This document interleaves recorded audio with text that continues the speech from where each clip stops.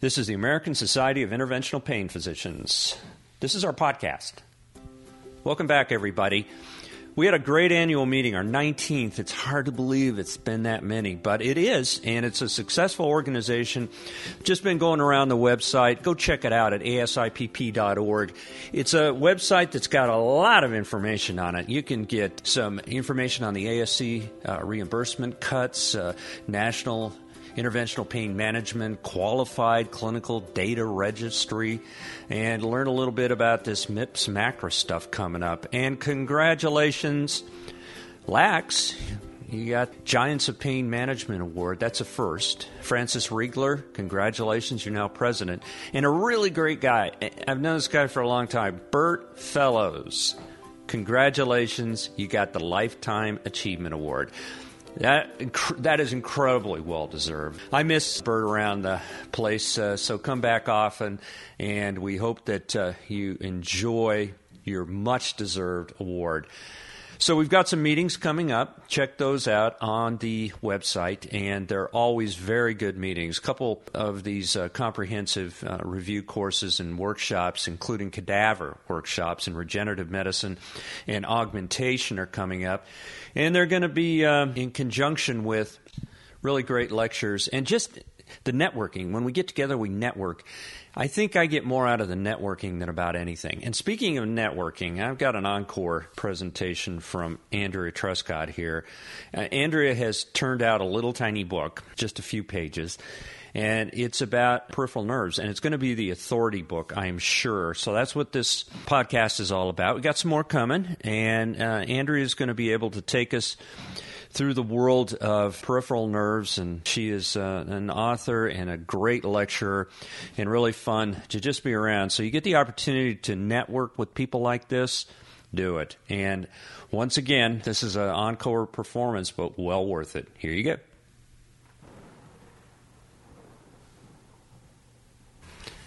Hi, Andrea. Hello, Hans. How are you doing? Well, for those that haven't listened to some of the earlier episodes, Andrea Trescot is an internationally recognized author and educator and has a really big thing to tell us about. It's great having her on the show because every time she's on the show, I get lots of response, and the enthusiasm, the fun we have just learning about all the really cutting-edge stuff in medicine, and the stuff we don't think about or we have forgotten. It just spews forth from Andrea. So a wealth of information. Let's tap a little bit about that. But now something happened within this past year. It was a gruel, it was a grind, and it has a few pages. You published a book. I finally published a book that I have been promising or threatening, depends on which way you look at it, for many years. This is has been a real passion of mine, the concept of peripheral nerve entrapments. And it really started a long, long time ago. Back when I first started doing pain, I would find some people who had low back pain, but when I asked them to show me where it was, they would point to the top of the hip bone, what's called the iliac crest. And I'd push there and have to pull them off the ceiling because that's where it was hurting. And I started just injecting it, trying to see what happened. And lo and behold, a bunch of these people got better. And so I went to the anatomy books and hunted around and finally found that this was the cluneal nerve. And in fact, not just the cluneal nerve, but the superior cluneal nerve. Turns out there's a superior, medial, and inferior cluneal nerve. And so if it's a nerve, then you put some steroids on it, and some of those patients got better. And if it's a nerve, you can freeze it. So I froze that nerve, and a bunch of people got better. And this got me thinking about peripheral nerves causing pain, because I had never been taught this nerve in medical school. And I started, when I was doing my lecturing on low back pain, for instance, I would just do a survey. Raise your hand if you've ever heard of the cluneal nerve. And occasionally, one or two hands would come up. And so then I'd show the anatomy and the physical exam and what I was doing with it. And people would come up after my lecture and go, I've got patients who've got that. Or they'd come up, a year later and say, I went to your lecture a year ago and I found that spot and I've been injecting it. It's amazing. It's really helped. And then I started looking at other places where patients were pointing to and saying they hurt. And I would go to the anatomy books, and sure enough, there was a nerve there, things like the infrapatellar saphenous and the auriculotemporal nerve. And so things that cause headaches and knee pain, and then the anterior cutaneous nerves along the abdominal wall that cause belly pain. And so I started coming up with a couple of concepts. One was this idea of pseudo-sciatica. So sciatica is the Greek word for pain going down the leg. And we've always assumed that people with pain going down the leg, that it was coming from a herniated disc. But these were patients that might even have a herniated disc, but where they were hurting wasn't where the disc was. And so I came up with this concept of pseudo-sciatica, or all those sorts of things that cause pain going down the leg that are not herniated discs. And that ended up being a lot of peripheral nerves. And so after these lectures, people would come up to me and say, gee, where can I find this information in a book? And I'd laugh and I'd say, well, it doesn't exist yet, but when I write the book. So I finally, about 3 years ago, got approached by Springer Publishing to try and do a book. And they said, what would you like to do? And I said, well, this is what I'd like to do. And so I signed a contract, and 3 years later, I now have a 900-page textbook on peripheral nerve entrapments that just came out in hardback about 2 weeks ago. You said 900 pages. 900 pages. Yes. That in textbook land, for one author, that is like unbelievable. That's like single-handedly building the Empire State Building. I do have 40 contributors. I put word out to a bunch of my former fellows, and most everybody who did a chapter in this book was somebody who I had trained, and I rewrote. I'm afraid I rewrote just about every word. I was so determined that this would have my version of the truth in it. And so, but I've had wonderful collaborators. I've had including your daughter. Including my daughter. My daughter ended up being the model. I decided about halfway through that I really needed to have a picture of where people were hurting, so that if somebody comes to your office and they say, I hurt right here, that you could go to the book and say, oh, well, okay, I know what that is. And then patterns of pain, and she put up with simulated injections, and I had her, she must have posed for more than 1,000 pictures. Wow. I took MRIs and I colorized the MRIs and showed where the nerves were. And I took dissections. Actually, I was very lucky. Those of y'all who've had the opportunity to go to Bodies, the exhibition, understand what I'm talking about. And those who have not, please go. It's an amazing presentation of dissections. But these plasticized bodies came to Seattle, and I got a chance to go there several times with my fellows. And at the very last day they were going to be in Seattle, they gave me a press pass, and I went around and took pictures, and those pictures are in the book. Some beautiful, beautiful, beautiful dissections. And dissections that I did in Budapest with a wonderful anatomist. Gabor is a anatomist. There are many Gabors that I know from Hungary, not the least of which is Gabor Rax, who's an internationally known pain doctor who wrote the foreword of the book. But this Gabor is an anatomist, and he helped me dissect out a lot of these nerves. And I've got the landmark guided injections and the fluoroscopic injections and the ultrasound guided injections. We've got the peripheral nerve stimulation and surgery, and each chapter is set up so that this is what the occupational or work or injury history will be. A picture of where they may be hurting, a description of the pain they'll be describing, the anatomy, both in a written form and these wonderful dissections.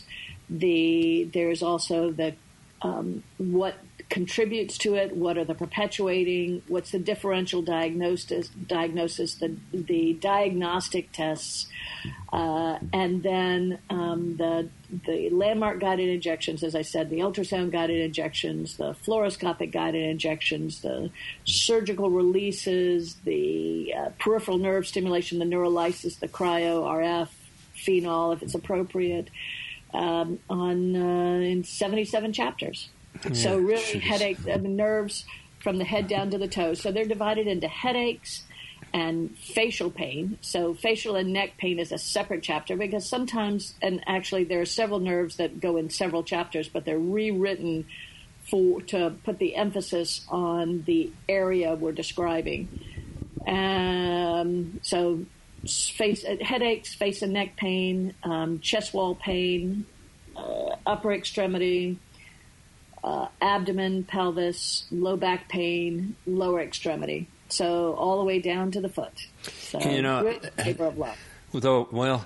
It better be a labor of love because this is a situation you have.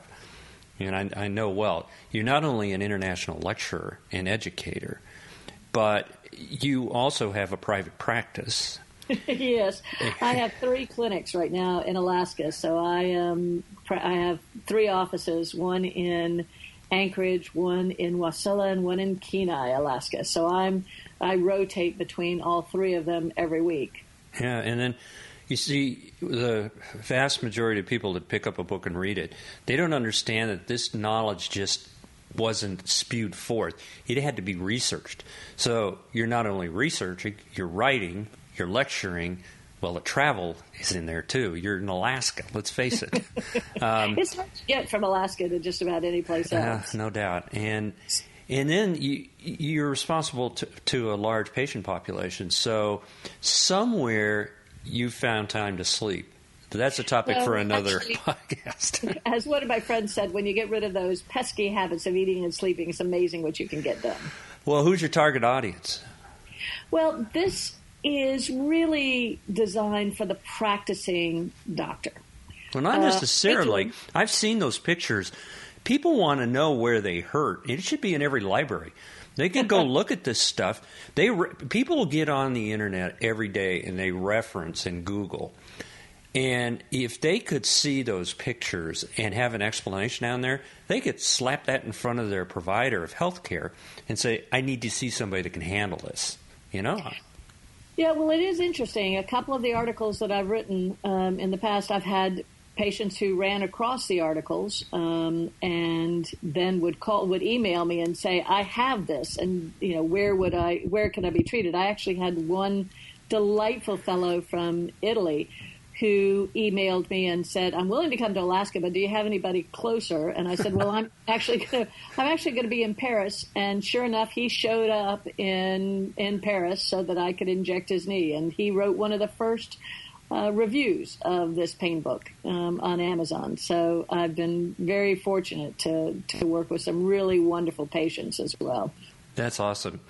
So it's really geared toward, I guess, the healthcare professional, but I don't think you would say that in totality because, every pain doctor or pain provider should have it on their shelf, everyone. And I actually think that family practitioners as well, because they have been limited to just sending patients to surgeons and have been at sort of a loss of what to do for these patients. That's a good point. So it really... Yeah, and physiatry, neurologists, neurosurgery, orthopedic surgery.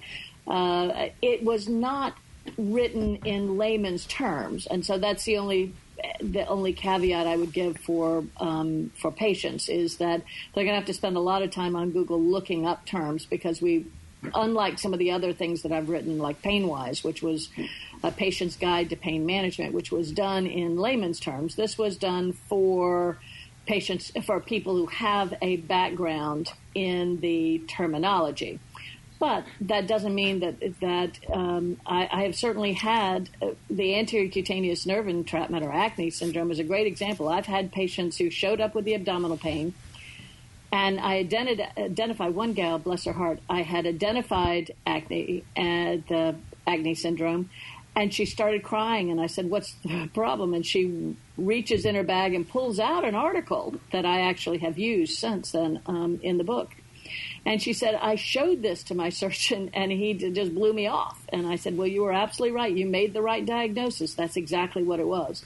And so, unfortunately, in this day and age, I really do believe patients have to be their own advocate. So I have given a PDF of this to a group of my patients, and so it may well be, as long as you recognize the potential for medical students' disease, which I'm very, very guilty of myself, where, oh, yes, I have every one of those symptoms. You have to be a little careful about that. But there may be a role for this for patients as well. Okay, you glossed over something I want to swing back to. Pain-Wise, it's Pain-Wise, W-I-S-E, is a book she wrote with a couple of other really good pain docs. And I have a link at paininformation.com directly to that book. That's a good one to read, anybody that's got pain. Even healthcare providers, you learn a lot in that book. Well, actually, there's even a CME for healthcare providers. We did, if you go to Hathleigh, HATHERLEIGH, which is the publisher, Hathleigh Press actually has a 40 CME for providers as well, based on every one of the chapters. And so it was written for patients. We talk about how you choose a pain doctor. How you choose a pain doctor, what the anatomy, the medications, and then just like a page and a half to a couple of pages on each of the procedures that an interventional pain doctor might do. There's a glossary of terms and even pictures of some of the things we do as well. So I'm very proud of that. That was one that we did. I did that one. David Cloth was the leader in that thought. He's the lead author, and Francis Riegler and I joined him in that project. Great pain docs. Well, what do you expect will be the significance of this book? Where do you see it now, 6 months from now, 2 years from now? What do you think? I really would love to see this as a book that's used in training programs, pain fellowships, for instance. So as I have sent a copy to each of my former pain fellows, but I'd like to see this in pain fellowships at the very least. I'd like to see it something that is used, or at least in the library of medical schools. I've given one to my my alma mater. I'd like to see this as a resource for that patient that you can't figure out what's going on. And certainly before you send patients to surgery, which can't be undone, looking at whether there's a possibility that it might be something else. So that's true. You can't undo surgery. Can't undo surgery. And it never ceases to amaze me how anxious patients are to get to a surgeon so it can get fixed. Yeah, that isn't how it works. It's not how. Yeah, I hear that all the time. I want to get surgery so I can be fixed. And don't get me wrong, surgery is fine if you have the right diagnosis. But I've used a couple of examples over the years. One is that I could do the most perfect appendectomy in the world to treat your belly pain, but if your problem's a gallbladder, taking out your appendix won't do any good. And the other analogy I use is dental. So if you had a mouthful of cavities and a tooth that's bothering you, which is the one that's causing the problem? Because it may not be the one that has the most cavities on it. It may actually be one that doesn't have any cavities on it. And pulling a tooth that isn't causing the problem, it can't possibly make you better. Yep. So it's critical to make the right diagnosis. And I hope that this ends up being part of the differential diagnosis. Yeah, that's that's a term we use, differential diagnosis, that we are being inclusive of it could be this, it could be this, it could be this. But we also have a saying, if you hear what do you say? If you hear hoofs, don't think zebras, don't think something that's incredulous. Think horses. I mean, think, if it looks like a duck, it walks like a duck, it's a duck. But one of the nice things is each chapter in my new book has also the differential diagnosis and what the distinguishing features might be. And so it actually lays out what might be the differential diagnosis and how you make the distinction between each of those differential diagnoses. Yeah, perfect. So how do you get this book? Well, you can go to Springer.com and either download the PDF or order the book online. It's also available on Amazon. And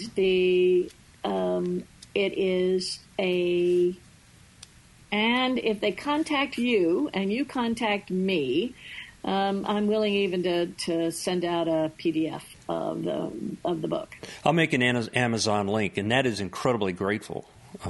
Very gracious of you. I know there'll be a lot of grateful people for that giveaway, but I'll make the link. So paininformation.com, you can get it. There's going to be a lot of people that are going to be clamoring for this, what we call evergreen. This is a legacy for you. And,